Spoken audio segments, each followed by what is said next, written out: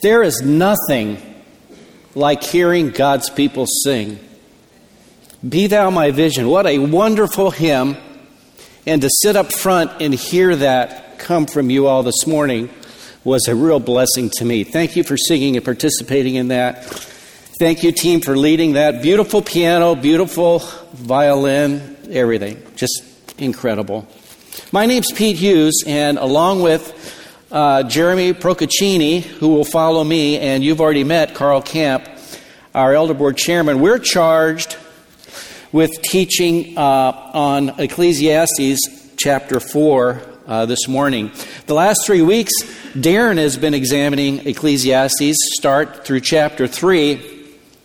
And a very brief summary of those first 3 chapters that I wrote down while I was listening over the last 3 weeks was this.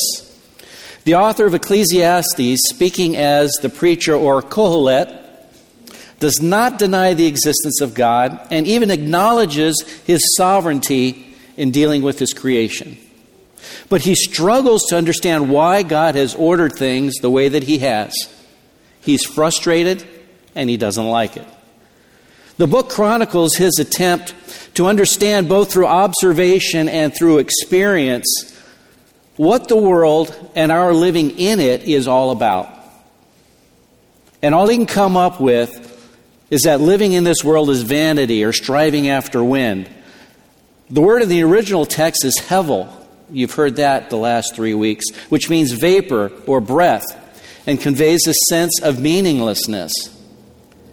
And from that perspective, life and the world is an endless cycle of death. We're born and we grow up and we work and we build and then we die. And in the end, nothing is remembered and the cycle starts over and over again. In chapter 2, it was about the pursuit of pleasure in all of its forms. And Darren shared that Kohelet denied nothing to himself, but he found no answers in these things either. These also were hevel. And last week in chapter 3, Kohelet saw that there was indeed a time and a season for everything, and even wrote that God made everything beautiful in its time. But there was a frustration even with that, because the timing doesn't make sense to us. In chapter 4, we find a shift from looking at himself and more looking at other folks. Having experienced the inability to find lasting happiness in work or the pursuit of pleasure, he considers the actual misery that men and women experience, of which the world is full. Amen?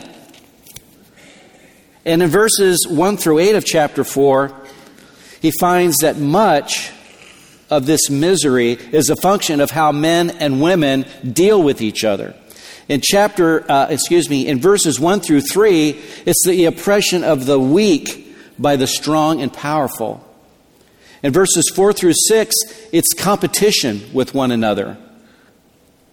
And in verses 7 and 8, there's an aspect of loneliness when there's no one else to share the fruit of our labor with us.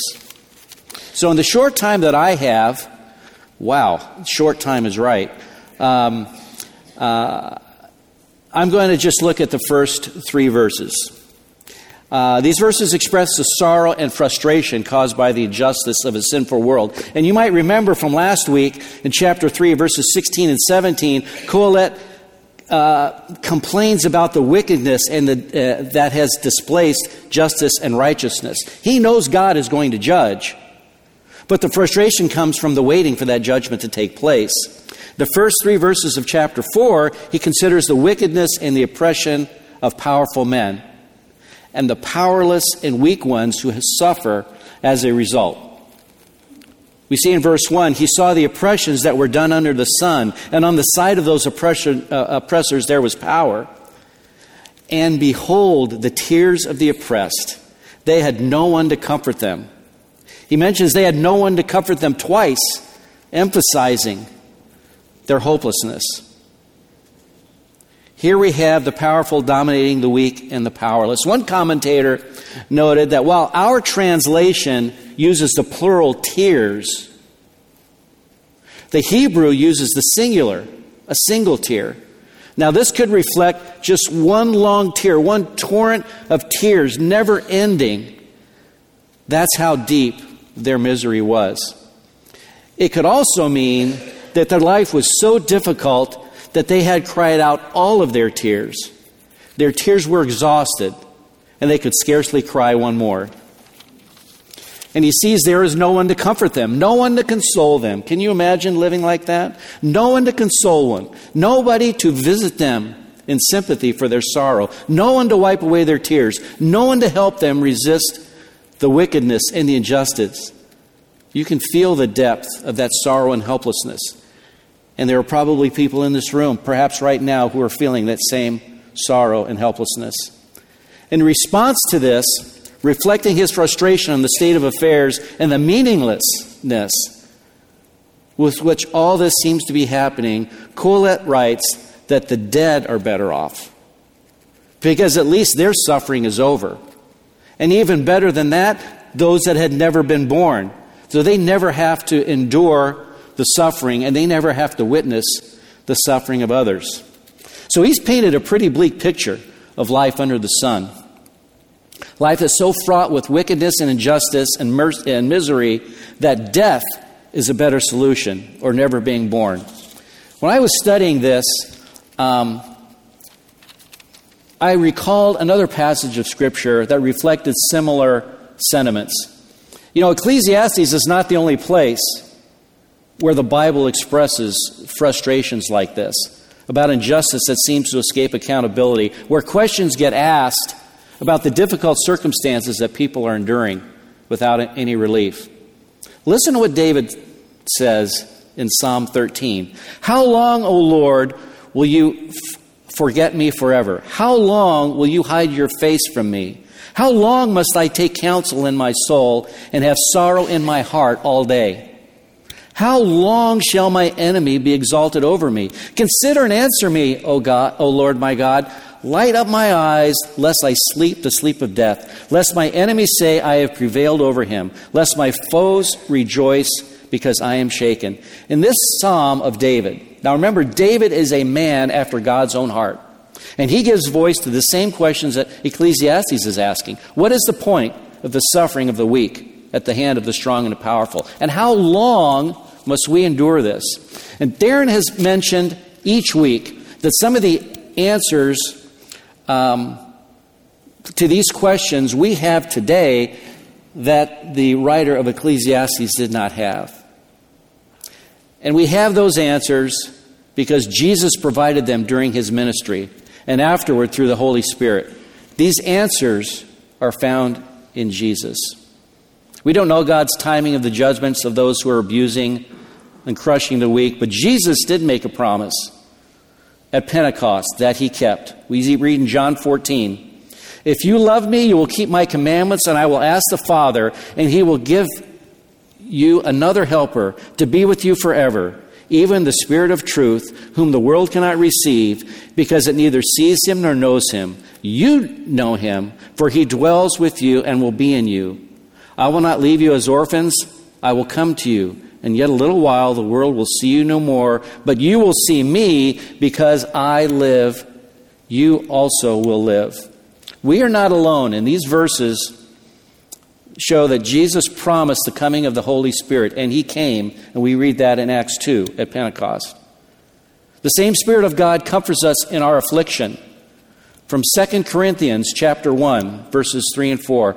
Blessed be the God and Father of our Lord Jesus Christ, the Father of mercies, the God of all comfort, who comforts us in our affliction, so that we may be able to comfort those who are in any affliction with the comfort which we ourselves are comforted by God. David himself, even in the face of trials and attacks, asking the difficult questions, O Lord, how long? He believed and he trusted God. And we read that at the end of Psalm 13. But I have trusted you in your steadfast love. My heart shall rejoice in your salvation. I will sing to the Lord, because he has dealt bountifully with me. We have a comforter. We have somebody that will be with us. That is the Holy Spirit and the Lord Jesus Christ. Now, before I move on, I wanted to address what Kohelet said about the dead being better off. I wouldn't be surprised if there's someone here in the room with us today that had similar feelings and thought ending their life might be the answer. There may be someone in the room with those thoughts today. But later in Ecclesiastes, Kohelet expressed a different opinion. Ecclesiastes chapter 9, verse 4, "But he who is joined with all the living has hope, for a living dog is better than a dead lion. Where there is life, there's hope." And unlike the oppressed that we see in verse 1, there are people here today to offer comfort and to come alongside you. You do not need to feel alone. You do not need to feel like you're isolated.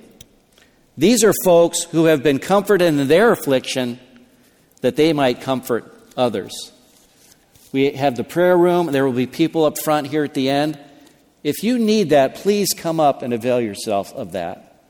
And real quickly, because my time is just about up. If actually it is up, but I'm going to go over a little bit more. In verses 4 through 6 of Ecclesiastes chapter 4, we see another aspect of man's dealing with one another, and that's the competition that men have with one another, that's driven by the envy of the success that they have for someone else. It's a picture of people working against each other rather than with each other, supporting each other. And while we see the difficulties that men create for one another, isolating yourself is not going to be the answer either. We see in verses 7 and 8, a man can amass great wealth, but there's no satisfaction because there's no one to share it with, to enjoy it with. But this isolation results from their wrapping their arms around their possessions instead of wrapping their arms around other people. Failing to value relationship, we find ourselves alone. Now, Jeremy's going to come up and speak to us about that need for relationship and that life alone or in contention with one another is not the answer. Jeremy. My name's Jeremy Procaccini, as Pete shared, and I'm honored to serve on your elder board. As we get started here, I'm wondering if you'd be willing to help me finish a few famous lines. That means that I'm going to say them and then you could speak the last word back to me. Let's give it a try. If you want to do something right, do it yourself. How about from this famous Sinatra song? I faced it all and I stood tall and I did it my way. Wow. Here's one from Walt Disney. May not be as popular. If you can dream it, you can do it. All right. With Disneyland so close, I should have known some people would get it. Good. Isn't it interesting how sayings like these are sewn into the fabric of our culture? Growing up here, we're taught to pursue our destiny. Go to school, study hard, get a degree, find a job, chase our dreams, make money. We learn what it means to be successful in this culture. And it's easy to forget other people along the way. We get lost in our ambition. So Kohelet's thoughts in verses 7 and 8 make sense to us. If there's nobody to share the fruits of our labor with, what's the point? He describes this as hevel, as Pete mentioned, meaningless. Some translations even say depressing. And he uses the next few verses to offer a better way. And in the same way Darren said it last week, this isn't being sold as the ultimate way or the best way. It's simply better. Starting in verse 9, it says, 2 are better than 1, because they have a good return for their labor. If either of them falls down, one can help the other up. But pity anyone who falls and has no one to help them. Also, if 2 lie down together, they will keep warm. But how can one keep warm alone? Though one may be overpowered, 2 can defend themselves. A cord of 3 strands is not quickly broken. I love how practical Kohelet's thoughts are here. He gives 4 simple examples why doing things together is better than doing them alone. Back in Bible college, I learned to put sections of Scripture into my own words. It helps me to digest them better, get them right down in there. So I took my best shot at these verses, and here's what I came up with. I hope this is helpful for all of you too. For verse 9, Housework gets done faster when we do it as a family. For verse 10, if I get hurt while running with a friend, he can help me get to safety. Verse 11, sharing blankets with my wife on a cold night keeps me warm. And verse 12, if a stranger attacks me in downtown Fullerton, a friend could help me restrain them until the police arrive. As we said before, Kohelet is saying there are benefits to including others rather than doing things alone. And there's good reasons not to do things alone. We get more done. Help is available. There's added protection. The threefold cord he mentions seems to say that involving people brings greater strength. Like the rest of this book, there are different interpretations to today's text. Sometimes it's used for a sermon on marriage. In this case, it can be taught that there are three people in marriage: you, your husband or wife, and God. The threefold cord provides a picture of this. Some of you might think this is the right way to handle this passage, and that's okay with me. But I do think that the truth that's shared in the passage can be applied to marriage, but I don't think it was the intent of the writer. Family relationships may be what stimulated his thoughts based on what's shared in verses 7 and 8. However, for anyone listening today, whether you're single or married without children, these verses apply equally to you too. Some of you may be thinking, Jeremy, the relationships around me are a mess right now. I don't see how they can be a benefit to me. I could say the same about a few in my own life, if we're being honest. But hang in there with me, all right? I hope you'll find some encouragement. What Kohelet shares here is for everyone. All things considered, I think he's presenting the idea that relationships are important and they're valuable. It doesn't matter whether they exist in a family, a marriage, or in a friendship. In my opinion, the best place for this to happen is in a community of believers like this. When I started thinking about the why surrounding this message, I had a hard time landing on a good illustration. And then my family and I ended up watching Castaway. Chuck Nolan, played by Tom Hanks. Are there any Tom Hanks fans here? All right, good. We're tracking. Ends up on an island with nothing but the clothes on his back and a watch with his fiance's picture on it. It was right under the cover. Some packages end up washing up on the shore of a beach, and there's a volleyball in one of them.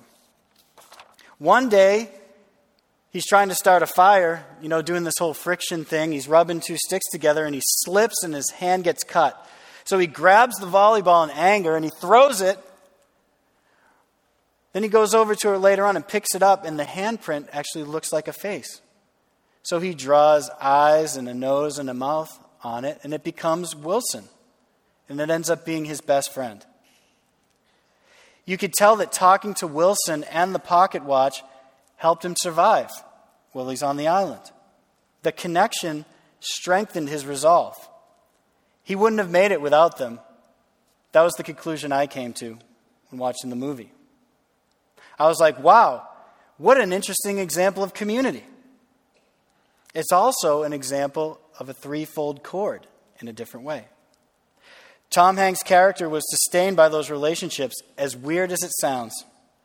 I think in many ways we are sustained by our relationships because God created us to live in community. Doing life with others in a faith community is far better than going it alone. The New Testament supports this idea as well. Here are a couple examples.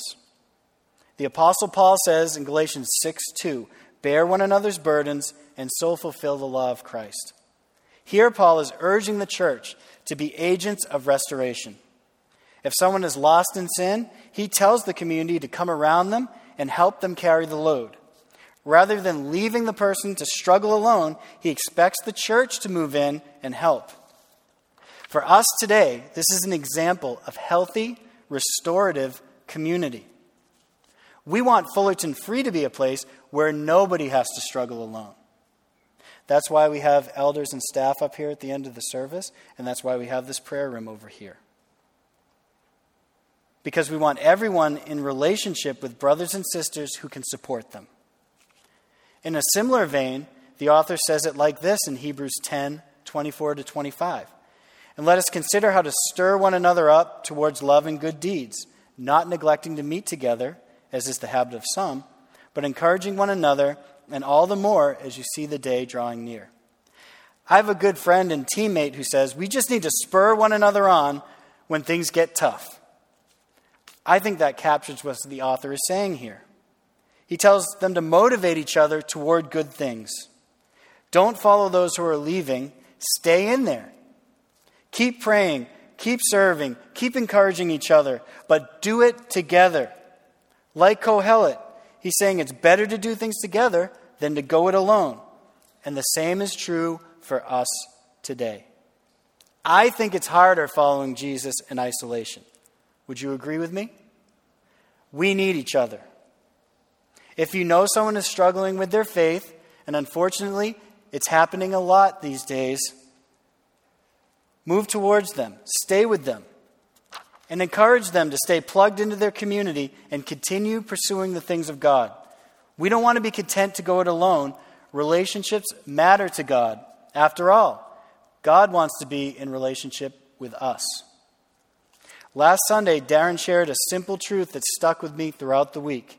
He said, Jesus is the clearest articulation of God. The clearest articulation of God. With that in mind, I want to finish by focusing on God's desire to be in relationship with us. Let's take another look at what it says in John 14:15-17. If you love me, you will keep my commandments, and I will ask the Father, and he will give you another helper to be with you forever. Even the Spirit of truth, whom the world cannot receive, because it neither sees him nor knows him. You know him, for he dwells with you and will be in you. So followers of Jesus are connected to God. We are in relationship with him. In this passage, Jesus asked the Father to send the Holy Spirit, who now lives in all those who believe. He also dwells amongst us, working in our midst. The Holy Spirit is both in those who follow Jesus and works among the gathered church so we can experience the fullness of God together, here and everywhere else the people of God are worshiping right now. So this assembled body of believers has a +1 today. And every other time we're gathered together, and it's the God of the universe. 2 are better than 1. If we add a third, we're even stronger. So let's keep pressing into the relationships around us. Now Carl's going to come up and share a little bit more about isolation. Good morning again. My passage is the last 4 verses. These guys had about 8 verses each. I only have 4, so it shouldn't take too long. And since it's been a while since we have looked or heard the passage, I'm going to read Ecclesiastes 4:13-16. Better was a poor and wise youth than an old and foolish king who no longer knew how to take advice. For he went from prison to the throne, though in his own kingdom he had been born poor. I saw all the living who move about under the sun, along with that youth who was to stand in the king's place. There was no end of all the people, all of whom he led. Yet those who come later will not rejoice in him. Surely this also is vanity and a striving after wind. Now there's some things in there that are not clear that I'm going to skip over because they're not part of the main points of this passage. So we'll jump right into verse 13, where we see an old and foolish king who no longer knows how to listen to others and take advice. This ties this portion right back to what Jeremy just told us about in terms of the need to be in relationship with others. This is an example of someone who, as they got older, did not listen to others and did not take advice from others. Let's recognize that it's not just about a king. This applies to all of us, whether we're in leadership or not. We cannot stop taking advice. We cannot stop growing. Otherwise, we become this old and foolish person. The verse speaks of someone who no longer takes advice. Not wanting to hear from others can easily lead to isolation, as Pete talked about some on isolation. As we get older, there is a tendency to become more isolated.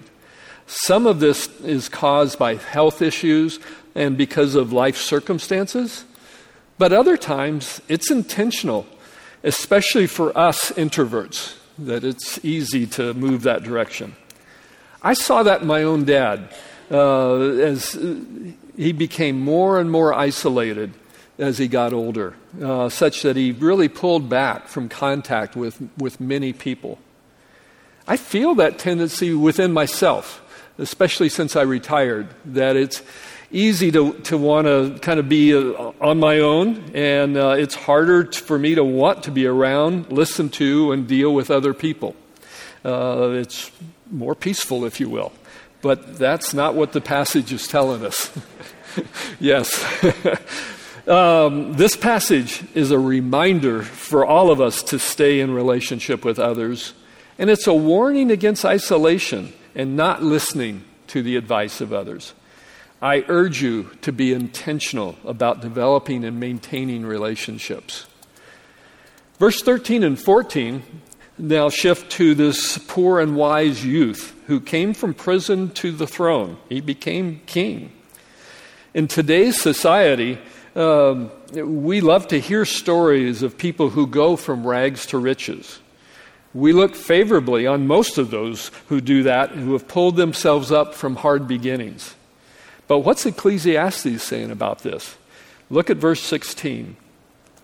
There was no end of all the people, all of whom he led, yet those who come later will not rejoice in him. Surely this also is vanity and a striving after wind. This youth became king. He led all the people, but after a while, after he was gone, is my assumption, people no longer rejoiced in him. They either had changed their opinion of him or time had gone by, generations had gone by, and they did not remember him. Ecclesiastes tells us that since people no longer rejoice and remember him, in spite of him growing up to be king, all of his pursuits were like vanity and striving after wind. They were meaningless. It's easy to see how this applies today. What are the end results of all of our striving, all of our activities? What will happen after a few generations? Will people rejoice over us as they remember us, or will it all be vanity and meaninglessness? Ecclesiastes was written long before Jesus was born, and the writer didn't have Jesus' life and teaching to help him understand, what the answers to the questions that he's really raising in this book. We do. We have a better understanding because of what Jesus lived and taught while he was with us. And we can know or have a better understanding of what is and is not vanity or meaninglessness. The question becomes, what can we give our lives to that is not meaningless? What will last? What is eternal? We know from the Bible that God is eternal. We also know that people are eternal. All of us will spend eternity somewhere.